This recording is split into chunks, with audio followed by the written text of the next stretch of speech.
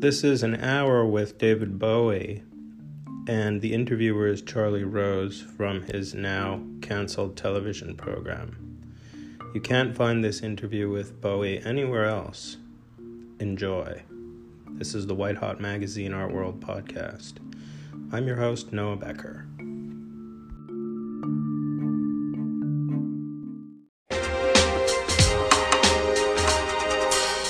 For more than 30 years, David Bowie has been challenging the limits of artistic expression. He first made his mark in the 1970s with the flamboyant, surreal stage persona Ziggy Stardust. In the 80s, he ascended to superstardom with enormously successful commercial albums, particularly 1983's Let's Dance. He's known as an innovator, a creative artist blending the worlds of music and film and art. Last year, he ventured into publishing with the launch of 21, an independent art publishing house. I am pleased to have him here to talk about a life in music, in film, and now in publishing and art. Welcome. It's great to see you. Good evening, Charlie. Well, it's nice to have you back. Follow that. Can we do this without Julian? I suspect we can, can't we?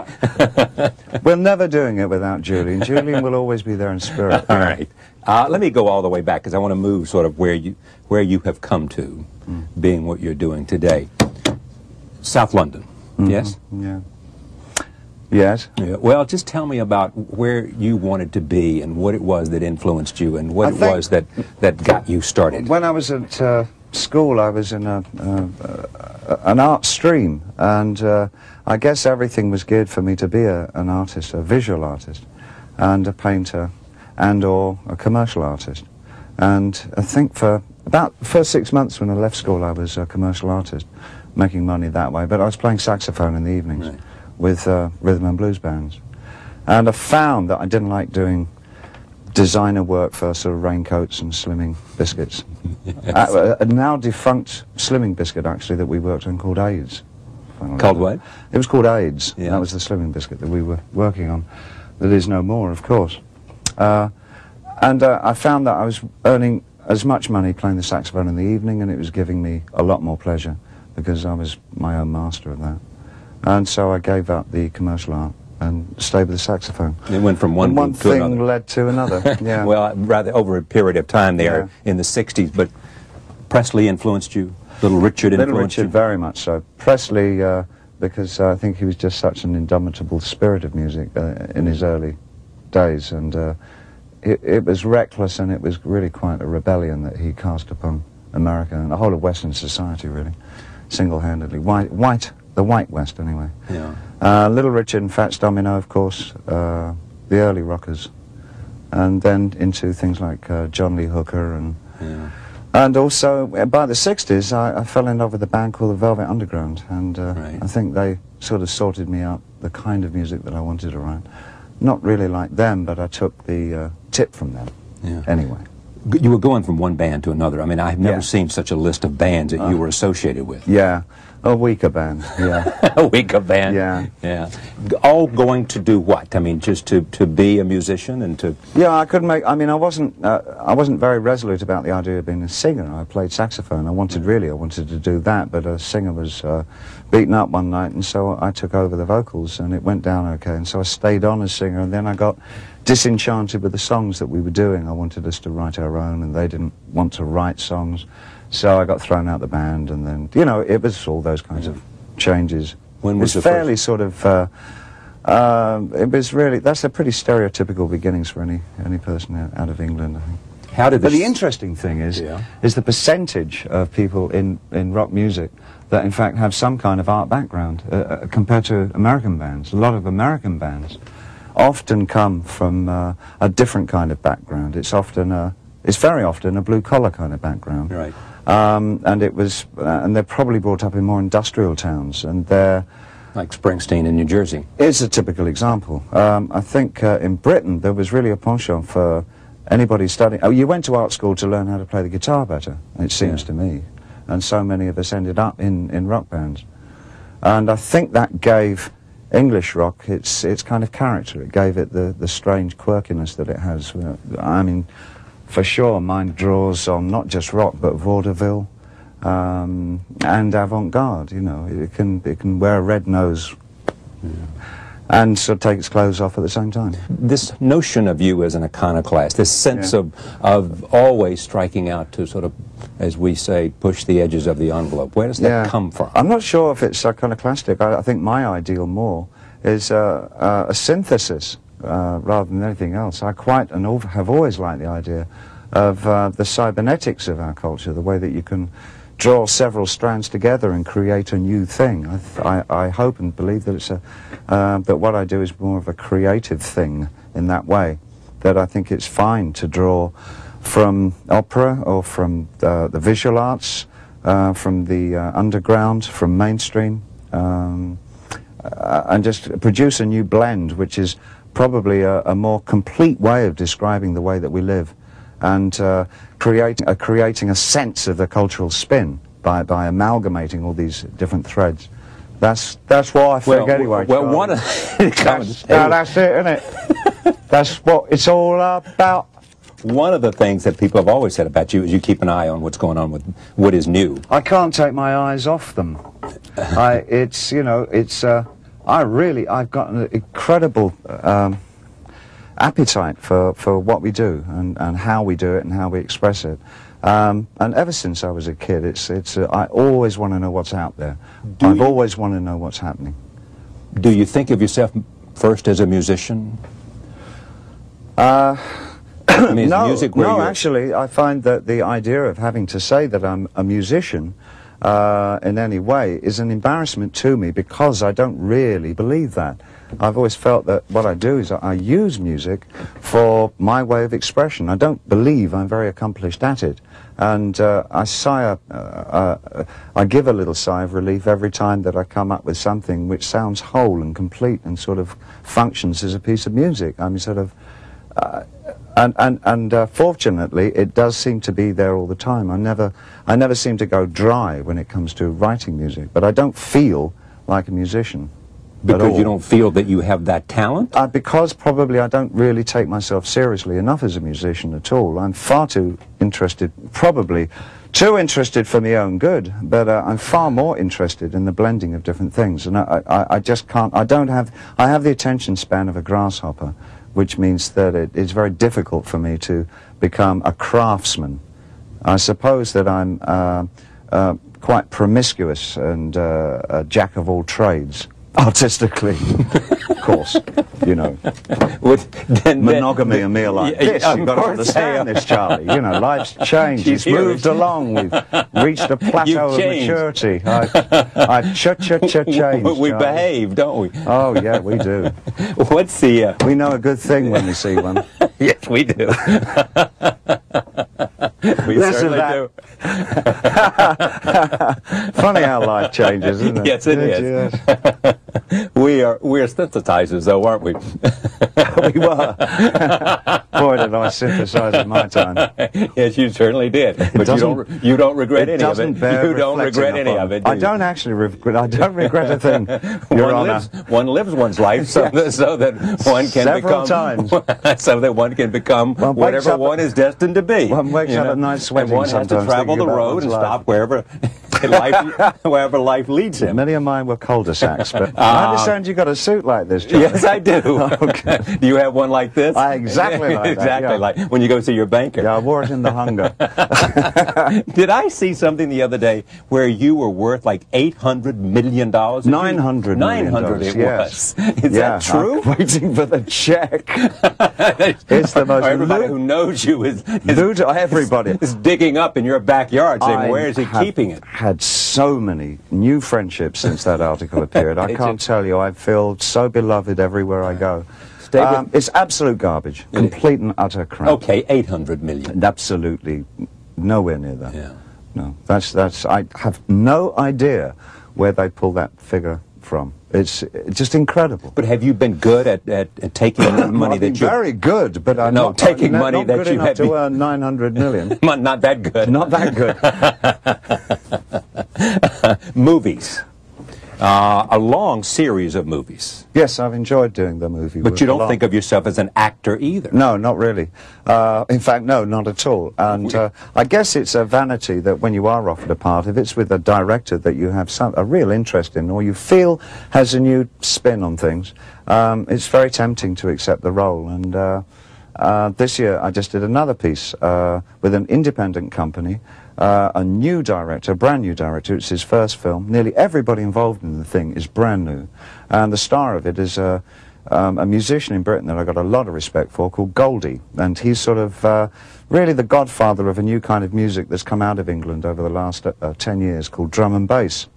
And this is his first role. And it really tells the story of gang life in Liverpool. In particular, I guess the mixed race gangs and the triad, as there's some kind of conflict there. And it's an extraordinary venture, and so far it looks to be a really great film. I think it's going to make quite a noise when it comes out. It's an excellent piece of work. I had no idea. Goldie asked me if I would do it with him, and I had no idea what to expect, and I just wanted to do it because I liked him and all the guys that he was sort of with. And it's just turned out to be a treat. That's called Everybody Loves Sunshine. But you have in fact said that the only movies you do are those in which you like the director and you want to do There's something. got to be something in there that I really feel that I have strong empathy with, you know. And of course, you know about me and SKs and, you know, Yes. the military and all that. What is it you think you do best? You know what? I think I would love to have been, I would love to have been like Sting and been a teacher. I really would have liked to have done that. What really sort of gets me off is to be able to introduce people to new things. I love the feeling of introducing a new subject or something, especially to younger people, that maybe excites them and gets them going on something and it influences them to do something, you know, opening up some kind of world. I love taking people to art galleries and really corny things like that. I love going to museums with them as well. And it's a joy that I've always had with my son especially. It's been just terrific to be able to do that. Take him to the theatre 1 week maybe, then take him to a dance club or a rock show and then an art museum and all these different things. And it's just great to see how somebody else takes these same influences and puts them together their own way. Because I remember when people did that for me, I always felt it was a gift when anybody took me anywhere and or showed me a new way of doing things. I always felt that that was the greatest gift that they could give to me, and I love doing that back. I love showing people things like that. And I've got a website called bowieart.com. Right. At the moment, it's quite a vanity box because it's all my stuff. But we do have quite a bit of information on the books with the publishing company. All right, we'll get to that in just a moment. Let me Yeah, just but also, no, my point is that in about 2 or 3 weeks we're going to start putting on new artists. Artists that I believe are very good and really have something to say. And we're also opening it up more as an e-zine with a lot more articles. And I'm going to encourage the people that are using the site to contribute their ideas and maybe galleries or artists and work that they've seen and have them write in and tell us about it. I want to also get to a place where we can have them download work by artists from this site and interfere with it, manipulate it and put it back up again, which I think is a really nice interactive thing to do. Is to mess with an artist's work is, I think, great. Well, I have a magazine here. One of the things that you do for modern painters is you interview artists. Yeah. I enjoy that Jeff tremendously. Koons and Yeah. others. And I try and make it a deal for myself not to interview anybody that I really don't feel is somebody who has some place or position in my heart as being a pretty If it's good. not somebody you like or curious Yeah, about I mean, or want because to... I'm a so-called celebrity interviewer, I kind of rather take advantage of that and just go for the people that I really want to interview. It's not a job in that way, you know, go and interview him or Yeah, right. her, whatever. I kind of suggest the people. You go where your curiosity takes you. Yeah, well, if you got it, use it, you know. You're painting. We're going to see a few here. Okay. How long have you been painting? Probably again, I guess it all started bubbling up to play music and sing and paint all around the same time.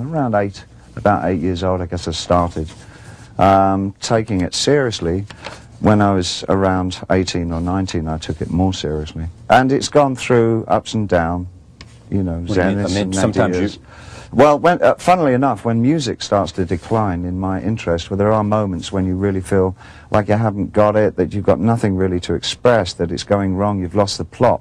At those times, I found that painting has really sort of taken over, and I've produced an awful lot during that time. But they keep balancing each other around. I used to find that they would balance each other very well. So when one's down, one is up. Yeah, well, I had a way of working through musical problems by painting them out at one time, and that seems to have disappeared over the years. But you've lost that ability? Yeah.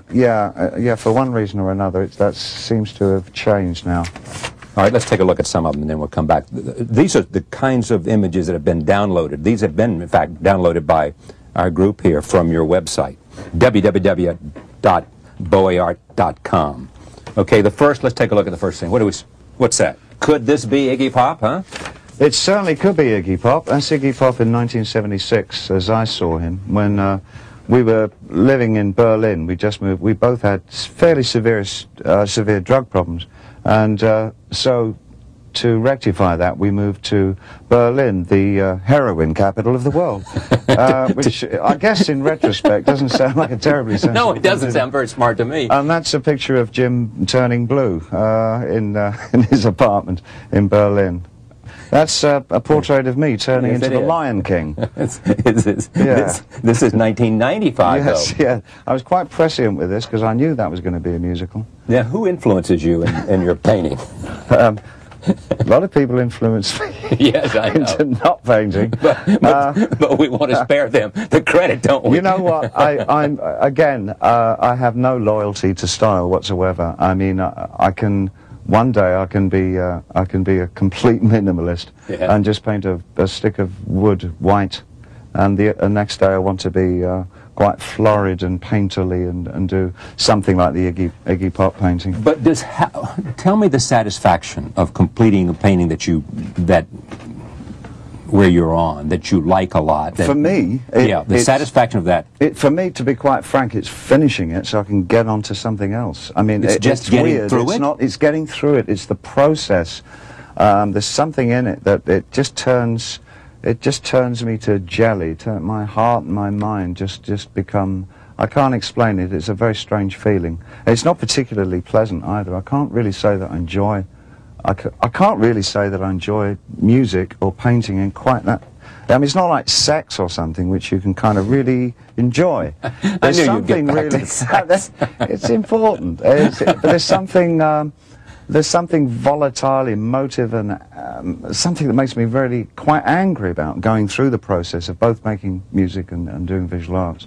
And, but visuals are. But you know, I guess that's my problem. No, but let's deal with your problem. But if you deal with my problem, I might not be able to do these things again. You see, I'm wary of analysis. Yes, sir. But let me point out to you, knowing your history and knowing your family and knowing your background, you have always resisted any suggestion.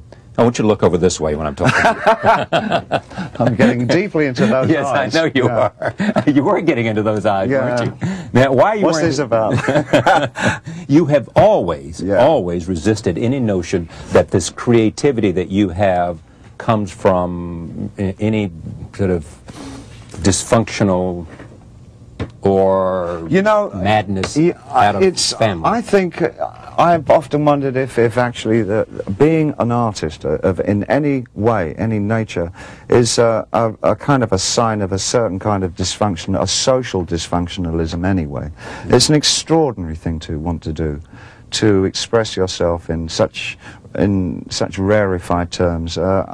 I think I think it's a loony kind of thing to want to do. I think the saner and rational approach to life is to survive steadfastly and create a protective home and create a warm, loving environment for one's family and get food for them. That's about it. That's actually all. Anything else is extra. All culture is extra. Culture is, that's, I guess it's a freebie. It's something that we only need to eat. We don't need particular colour plates or particular height chairs or anything. I mean, anything will do, but we insist on making 1,000 different kinds of chairs and 15 different kinds of plates. It's unnecessary, and it's a sign of the irrational part of man, I think. We should just be content with picking nuts. Not mine, I might add. You were so on. Let me see the next slide. The next thing is an acrylic and computer collage on canvas. Yeah.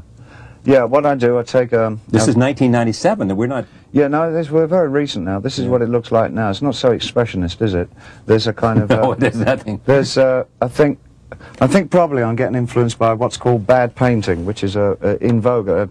If you want to know about bad painting, ask Charles Saatchi, because he bought everyone in England. He did? Every single bad painting in England, I believe. And did he put him in... Except that one. But he hasn't bought that one. Did he put him in storage somewhere? He's probably sold them by now. You know Charles. Yes. All right, next slide. Yes, bad painting meets expressionism. You see, I can do them all in combinations. Yeah. You just tell me who you want. All right. And you'll get it. Yes.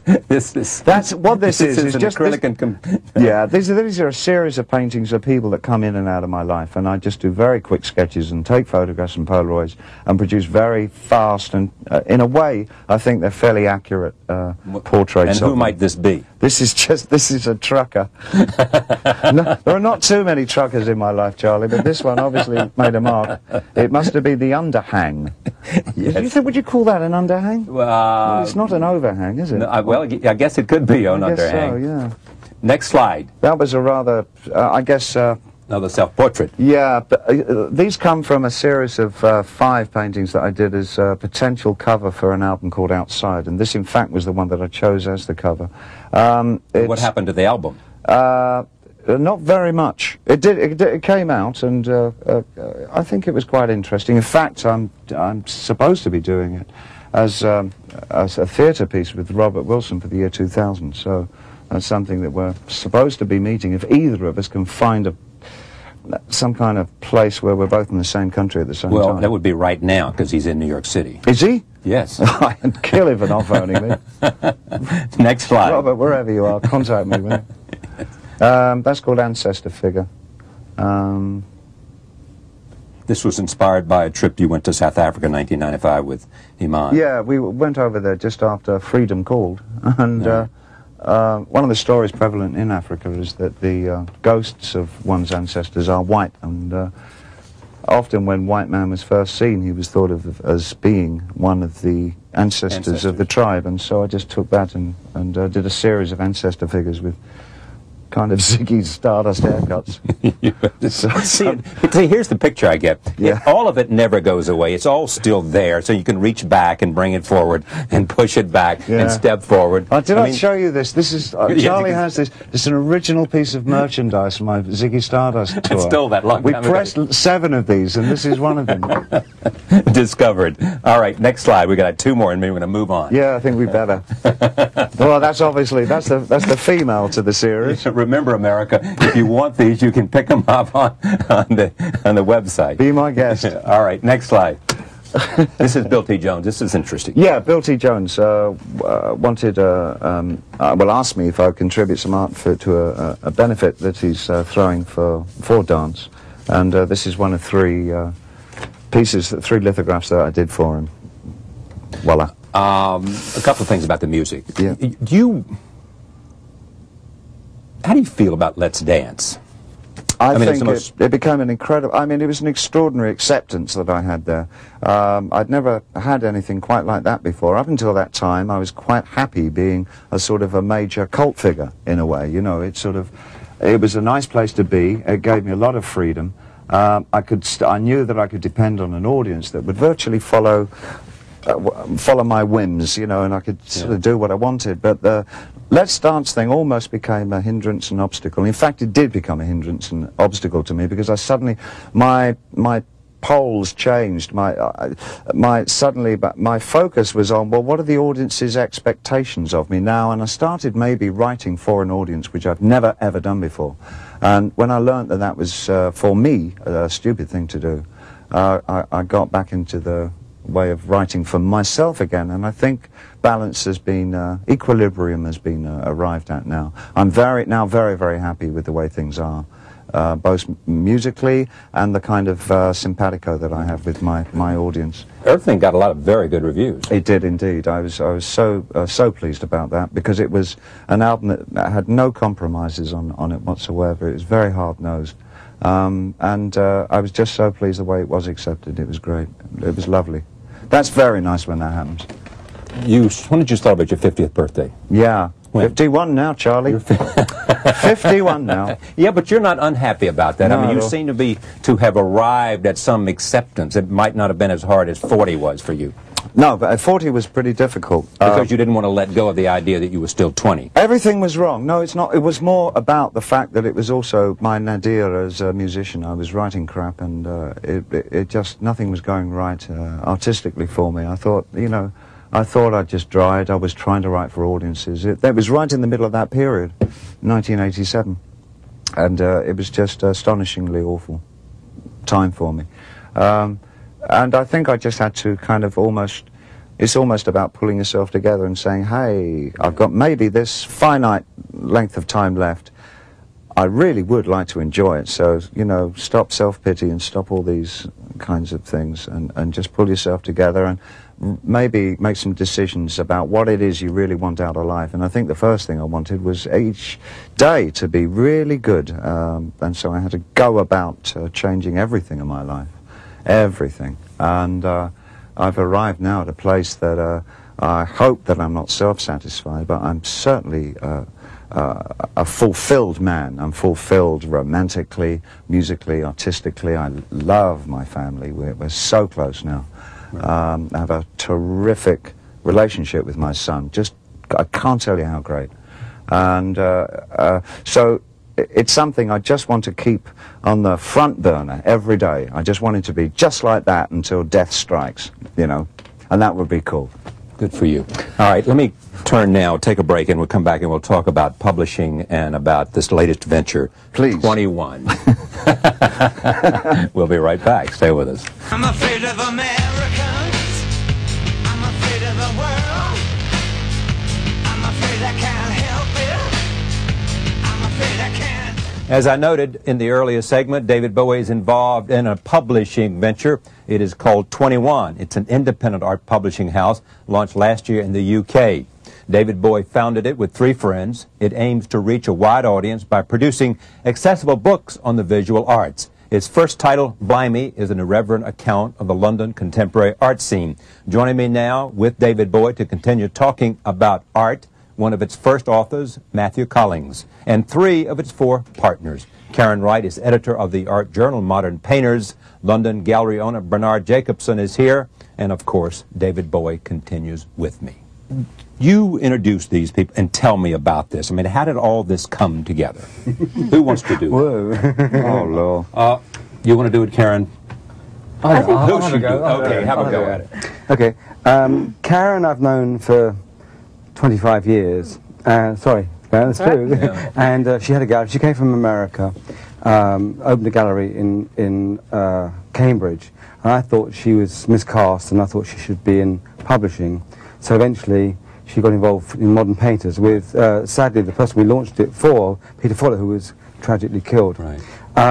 David came in much later, about 5 years ago. I mean, just sort of, I love his company, I love his mind, I love the fact we're on the same wavelength, basically.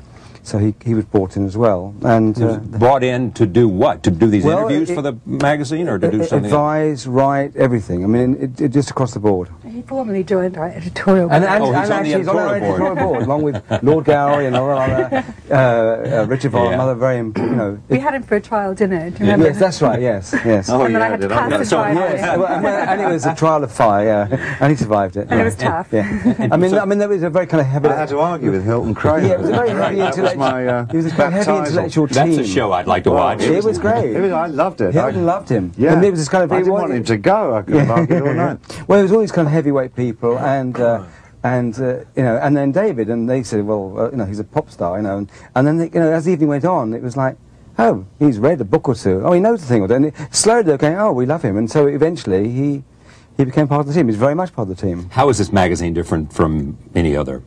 Well, basically, we want to get, if I may say, we're basically trying to get away from what I call art speak. It's basically meant to be just good reading, intelligent reading, so that it's not meant for just like the 200 people who care about art in the world, but actually thousands of people who care about art.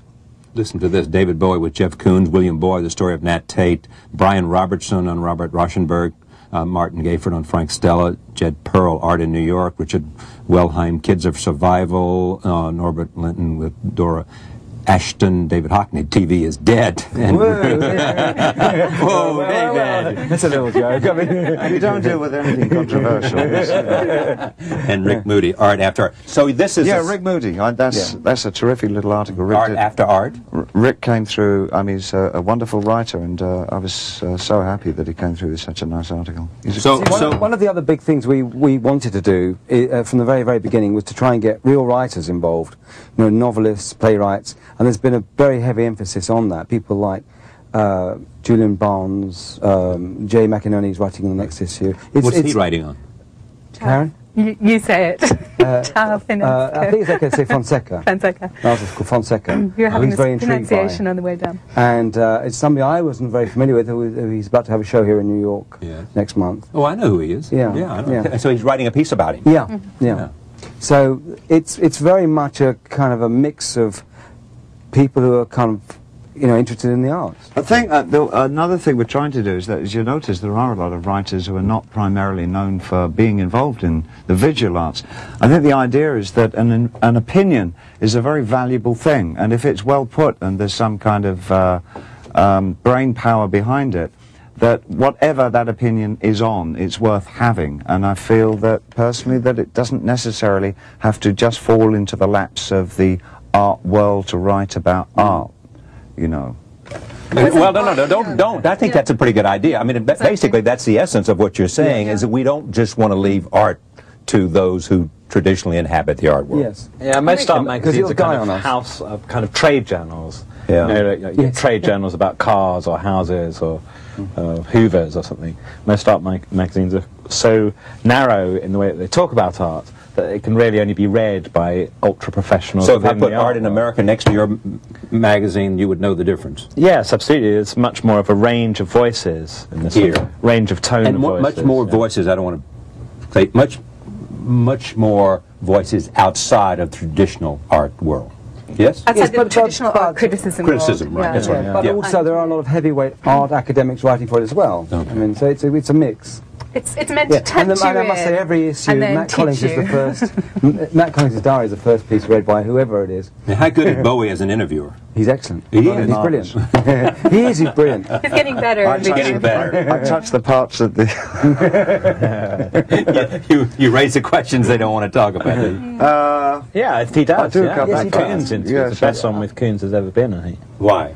Fantastic insight into Koons' character, great affection for him, very great sympathy for him, but not sort of letting him get away with anything where he might say something you can't understand what he's saying, keeps probing and picking. I'm quite fan-like in that way, and I've learned a lot from my fans, because I find that the ones who really are into my work really pull me apart, you know, they really have a go at me, and they're not kind of fawning at all, and I felt that, well, that's kind of how I feel. I really want to know about my favourite artists and what makes you tick, Jeff?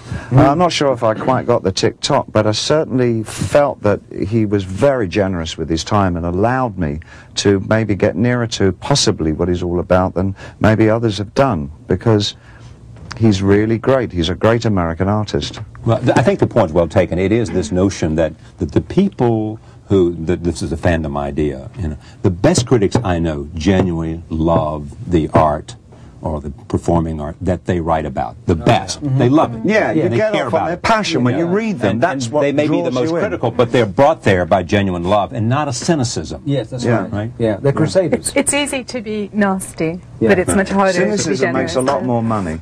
That's why it's so popular. Exactly. It's unfortunately It's a real great. It's a It's career easier. opportunity. Yeah, and it is easier. It's a lucrative one. And unfortunately, it's become identified, even in my profession, with talent. and it's not talent. The cynicism is passe. We're going back into an age of romanticism. Watch. But I think the other thing we did with the magazine, and it's in these interviews, is give people space to write. Art magazines always had very short articles, and we've given people length, and the interviews length, and they make them very special by having length to develop and length to grind. Take me from this magazine now to 21, which is publishing. Books like Blimey. Well, Matt was typical of a person who was writing for the magazine, whose diaries were getting better and better, who has a long association with the magazine, from being a proofreader in day one to writing. He was a wonderful proofreader. We didn't have so many mistakes. But why a publishing company? I'm going into. I think it's a true extension. It's come straight out of the magazine. You know, let's have books. I mean, the magazine's great when it comes out 4 times a year. Let's have books on the same subject. There's so many books that haven't been published. It's an art publishing company, isn't it? Not just a publishing company. Yeah, it's just on art. The same aims for the magazine are the aims for the publishing company. But I think, in fact, we go fuller rein to the idea that we can widen the spectrum. I think that's what we felt that we could do with the book publishing company, that we may find that there were going to be certain parameters with the magazine that we possibly in the future wouldn't actually be able to do much about. But I think that the few of us got together and thought, well, let's have a book publishing company of our dreams, that really it starts from day one with nothing, and we can just go and build it, and it'll almost build itself with our own quite diverse interests. We're not all in agreement about everything, which the amount of friction that causes is just the right amount of friction that makes a publishing company something of interest and is vibrant and has a resonance. You know. But is there an operative idea that there's money to be made in art books? No. I think it's possible, but you know, maybe I'm an optimist. Tell me about this. Blimey. This is a look at the London art scene. Yeah. Pronounced as Dick Van Dyke would pronounce it. Yeah, blimey. Blimey. It's a look at the current London art scene, but allowing the story to go back a bit to the 1950s and the time of Francis Bacon. Yeah. So the title is actually Blimey, from Bohemia to Britpop. That's right, it is. The London art world from Francis Bacon to Damien Hirst. So reading it, you get a very vivid picture of a living art world, the sights and smells of a jump from Francis Bacon people. to Damien Hirst. Yeah, it's a jump, but actually they overlapped in time. And Francis Bacon saw some work by Damien Hirst, thought it was quite good. Is that right? It's not such a leap. So it's a leap in type from, you know, painting to objects where you can hardly describe what they are. But maybe in attitude and mood, they're maybe quite close. You meet Lucian Freud about halfway through. Yeah, you meet Lucian Freud. You go around through me, you're walking through the streets of London and you meet these artists and you hear about them.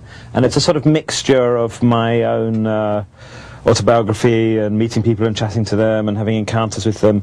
And then through that thinking about the big ideas of art and the big moments of art as they've occurred in London over the last 40 or 50 years or something. So it's neither wholly anecdotal and chatty, nor wholly theoretical or academic. It's kind of a mixture of those things. Is there, when we originally began to plan this program, I was going to come out and do a conversation with you, then we're going to bring you two on, hoping we'd get some kind of something going on here. Is there some basic disagreement you have about art or anything? I'm sure there's disagreements about the value of certain artists' work. I'm very tolerant of people's artists' work of certain artists' work in there. Which there isn't. I know that. You see, now he's not agreeing. he's disagreeing by agreeing. But well, I think we all have. We're all having a very different stance here. I mean, I would say. I mean, Frank, he hates all the artists in there. Yeah, well, I must say. I mean, I said. I'm very kind to them all, even though. Bernie does have a problem with the majority of those artists. Well, I mean, I basically say, which pisses everybody off, that I say that there's nothing after Cézanne. You know, it's all showbiz after that. I mean, I just do it to annoy people. He but says things like that, and you wonder why he's involved in the same companies. But there's a kind of truth in it. You know, you kind of think, okay, well, Picasso certainly is good, and Matisse is great, and then you kind of think, well. Yeah, and then there's Pollock, and he's really amazing. And so it does go George. On. Yeah. Okay, Pollock's great. So, you know, it's sort of quite hard. And then David is pretty good in convincing, you know, me, that I should look at these people, and he does it with a great sort of charm and with conviction. And I do find myself looking at something I wouldn't dream of looking But is this a at. game or not? I mean, No, you actually, no, you actually I think we're dead serious about art and us. No. about the fact that you find nothing redeeming. Well, I can't say I don't find anything. I guess I'm old-fashioned, and I do believe in heroes. I do believe in greatness. I believe in these things, which I don't think in this kind of television age that it's quite the same. The rules are different now. I think they are different. So there is no Cézanne, there's no Matisse, there's no Picasso, think so. There is no There's no Pollock. around I don't think so. Well, I mean, today. maybe Frank Stella. You know, possibly. I mean, again, I'm biased, but I think he maybe Rauschenberg. But there are very few real greats. Well, how do you feel now that Frank Stella's painting, having other people do his paintings for him? Is that okay? Yeah, absolutely. Absolutely. You wouldn't have said that if it wasn't Frank Stella. If I came to you and said, do you like this Jeff painting? Koons having his paintings. Yeah. I don't mind him having some what do you paintings. think But you only don't mind because you found out that Frank Stella's doing the same thing. Not true. No. Frank Stella had people painting his pictures in the 60s. Oh! Yeah. Which is fine. I mean, no, I think that's okay. I don't mind that. Rodin, What do you think of Jeff Koons I think he's absolutely charming. as an individual? Yeah. And what about his art? Well, it's definitely What very, about very the interesting. sculpture that's over at the Bilbao? I'm intrigued. I'm very That's confused. good. What, that puppy? Yeah, the puppy. Yeah, Oh, that's yeah, fabulous. yeah. It's amazing. There's something amazing. It's definitely amazing. Cézanne would have been jealous of that. He would have been Of the puppy? Yeah. He would have been shocked that he couldn't do it. Really? Times are so different. I don't know. It's But you basically are saying that modern art, for the most part, is full of showbiz. showbiz. I think there's a lot of that. Yeah. Which is maybe fine, by the way. I think that maybe David? it's I think that show business is full of a lot of modern art. I think it's precisely the other way around. I think show business is becoming a shelter for the old avant-garde. What yeah. about Well, what? so Matt and I were discussing this a few minutes ago, and Discussing what? About this This business of What where, is modern where art, art who likes it? ends and showbiz and, Yeah, and in all a this- way, we sort of agree, but have different conclusions. We Yeah. agree because I think, in a way, Bernie's right in that actually a certain type of art has come to an end. We don't know when it ended, but a certain type of the art that really does connect to Cézanne or Van Gogh or even pre-modern art has ended. The type of art in Blimey and the type of art that Jeff Koons does is, in a way, a new kind of thing. It's still art, but it's not really. One has to admit a kind of break between old art, even old modern art. But in the It's connection- Contemporary art is kind of different. All right, let me just throw. That doesn't mean it's worse or bad, or that it's only showbiz, or that it's only plastic or shallow. But I it's mean, if coming you from see- somewhere Well, else hold on as a well. minute. Coming from some other That's about part, the type isn't of it? world that we You live know? in. The culture's changed. You know. And it's coming from a different. It's coming from different visual. All right, let me images, just throw isn't it? 4 names Yeah. out. Yeah. All right, de Kooning, Good. Great, obviously. great He's a- artist. he's a- Yeah. Great artist. He's a connection to I the thought- past. He's a okay. sort of bridge. He's a between bridge. the Yeah. old and the new. Jasper Johns, A very, very good artist. very good. Andy Warhol. Excellent, very good artist. But certainly of the new type of art, definite break between him and Cézanne. And that was probably the first one, wasn't it? In a way. In a way, yeah. The next book that's a bit like Blimey starts with Warhol. It's about the New York art world. Goes from Warhol to now. The one that Matt's working on now. The subtitle will be what? The Is it going to be interesting called what? thing of the three artists so far, I think they had their moments. I don't think that their output was had a What, de continuity. I Kooning, think- Johns and Warhol? Yes, Who I would you think add they to had it? their I think moments. we've covered Pollock and I'm sorry. Rauschenberg. I think the later work wasn't anywhere near. Wasn't a patch on what he was doing initially. Who? In Warhol. The later work true. was not nearly as good. No. I think it applies to de Kooning, and I Because think he- it also applies to Johns. Yeah. I think you get an agreement on that, and don't certainly- you? I and think certainly Bacon. everybody would agree No, with that. Certainly I Bacon. think I de think most people Kooning agree. has one or two moments of different, where he does a very, in the 60s and 70s, he does this very sort of sloppy pink art that people are dismayed by because his early art was so rigorous and grim and hard and slashing. And so they think if it's floppy, it can't be good. But it was sort of kind of very good floppy, I think. It's true about, I think Warhol got more decorative and glitzy, and at first there was something rather harsh. But in fact, it's actually in Warhol's later life that people started to notice that early work had that really black, dark side to it. at the time when, yes, it was when one of the Warhol was values doing of at the the early time. late. People assumed, wow, it's pop, how groovy. It almost focused the early work when he did the later. You look back on early Warhol now, Conveyor it seems very belts as well, dark. Yeah. Oh, yeah, for sure. But I think these artists- are the names. I think these are the great names that are going to end the Yeah, century. they are the big names, yeah. These are the people going to end Yeah, the century. yeah. And I mean, if we obviously kind Johns of, is if an we look at the middle incredible of the artist, century, yeah. when I kind of arrived, on, as a kid looking at art, it was Leger, Chagall, Picasso, Miro. Chagall, everyone's forgotten about Chagall. Oh, now, great haven't they? artists, Great artists. But I mean, these were the great artists in the middle of the century, and we're ending the century now with Lichtenstein, Warhol, Stella, Well, Johns. Lichtenstein, what do you think of Lichtenstein? I think he's a great artist. Yeah, I think he's a great artist. Oh, but I don't want. Here's what I don't in get. this television age. Go on. Okay, but help me understand in terms of, there's Cezanne at the turn of the century. There was Cezanne, Picasso, Matisse. Okay. Yes. Isn't, Okay. isn't it also personal, though? Isn't it really also personal? No, I don't think it if is. If by consensus an artist is great, if numerically enough people like that artist, that he becomes But a I great think artist. I think I mean, Lichtenstein for me is not a great artist. That sounds like box office. How can he be a great artist if I don't think he's a great artist? I think he did. He had a great gag for the first few years, and then he just did it and did it and did it, and then he died. I don't know that makes him. Artists do that. What? But yeah, Lots of artists do that. Yeah. His great gag was great. It's the Lynn But Chadwick it was a thing. big. Great but it's gag, a- it's great. I think I think you might find, and I'm not sure, you might find that these people, like Stella, Johns, Rauschenberg, Lichtenstein, might dwarf the abstract expressionists. You might find in 20 years' time they will be the great late 20th century artists. And you'll look back on people like de Kooning, and you'll find that they will simply be School of Paris. They'll be read as, something that came out of the great Parisian artists. Greatness is when an artist seems to be a foundation stone. And Yes. they're foundation stones And for those thought. You can't guys- really... If you took them away, it would seem like art would fall down. So then you think, and they're the we're great forgetting ones, about people like Jim Rosenquist and Klaus Oldenburg. Sure. These are sort of giants. I mean, I think you being a New Yorker, you're right on top of it. I mean, me as an outsider, I'm coming into town, and I know these people very well. I knew Warhol. There's something kind of amazing there, absolutely amazing, exotic, amazing, original, extraordinary, dynamic stuff that we hadn't seen before. And now I know they're old. They're in their 60s and 70s, and some sadly have now died.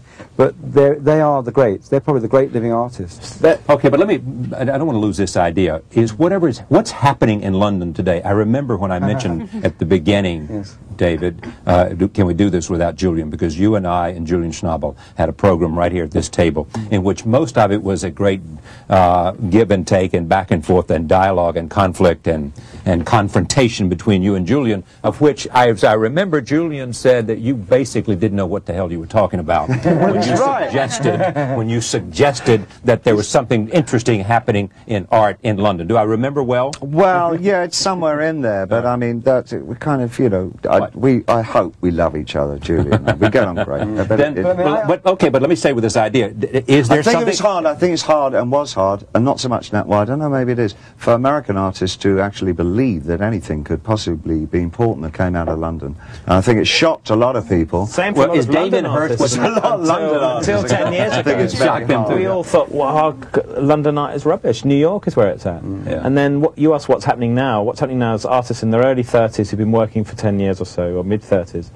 who is the sort of Damien Hirst generation, who suddenly emerged as this group, making London art now the recognised top international art spot. Is it? Yeah, I would have thought the only place in the world where because of Damien Hirst? Yeah. Not just New because York as a Damien place, dragged the it into art focus, movement but is from London, there was an awful lot of new, irresistible talent under his arms.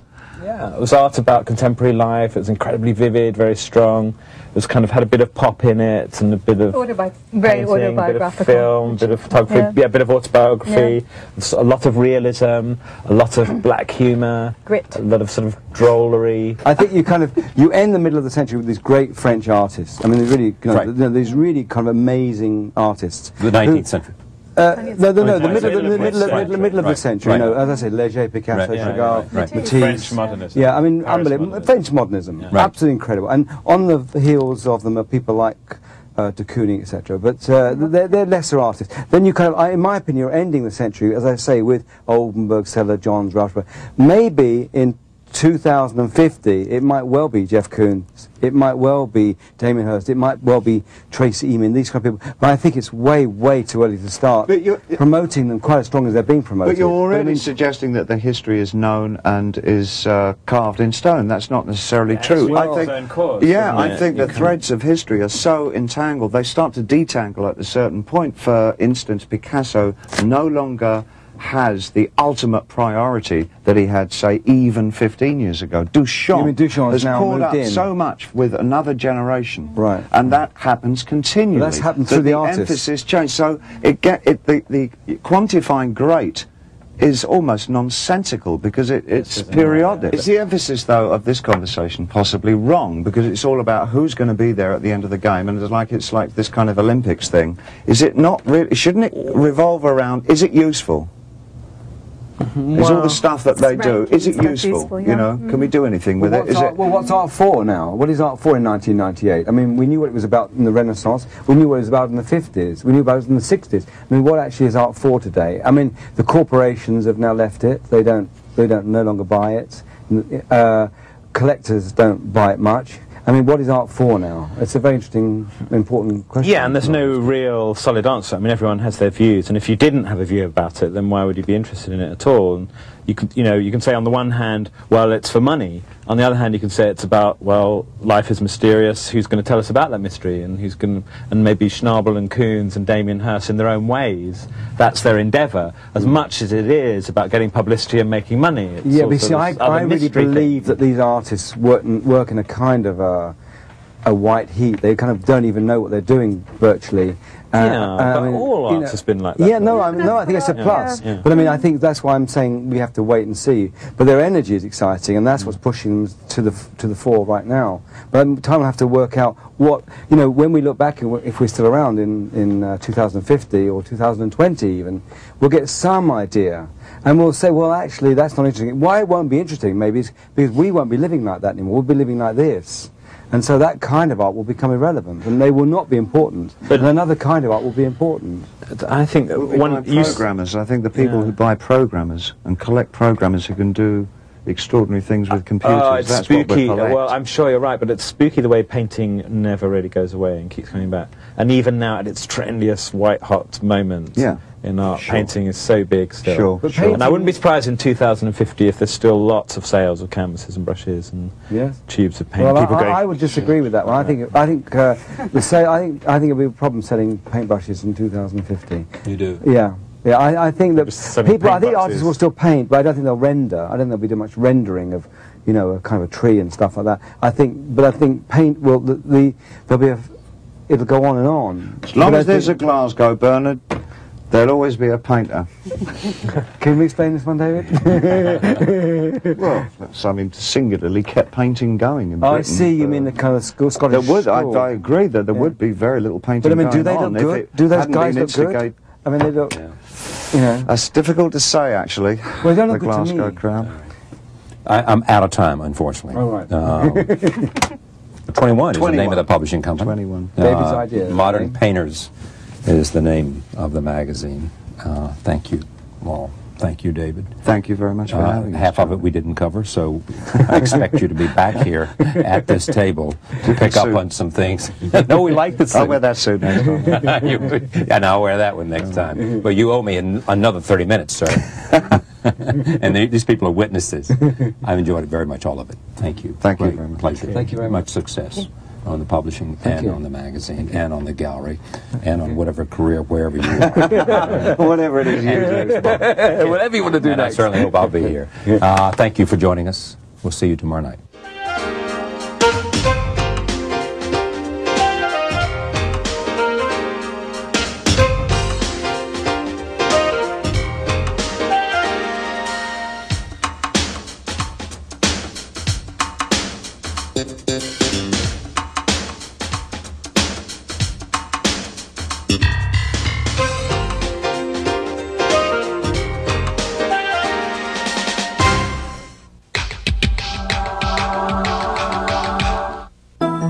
Charlie Rose is made possible by USA Networks as part of our continuing commitment to innovative television. Through USA Network and the Sci-Fi Channel, we provide original entertainment to America and the world.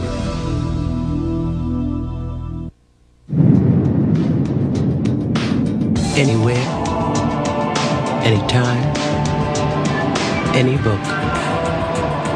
BarnesandNoble.com, where the world shops for books. Cisco Systems, the company that brought the internet to business, is pleased to help bring The Charlie Rose Show to PBS. Cisco Systems, empowering the internet generation. Charlie Rose is also made possible by these funders. And by Bloomberg, a provider of multimedia news and information services worldwide. Closed captioning funded by the U.S. Department of Education. To order Charlie Rose program transcripts and video cassettes, call 1-800-ALL-NEWS or write to the address on your screen. Please indicate show date and guest. This is PBS.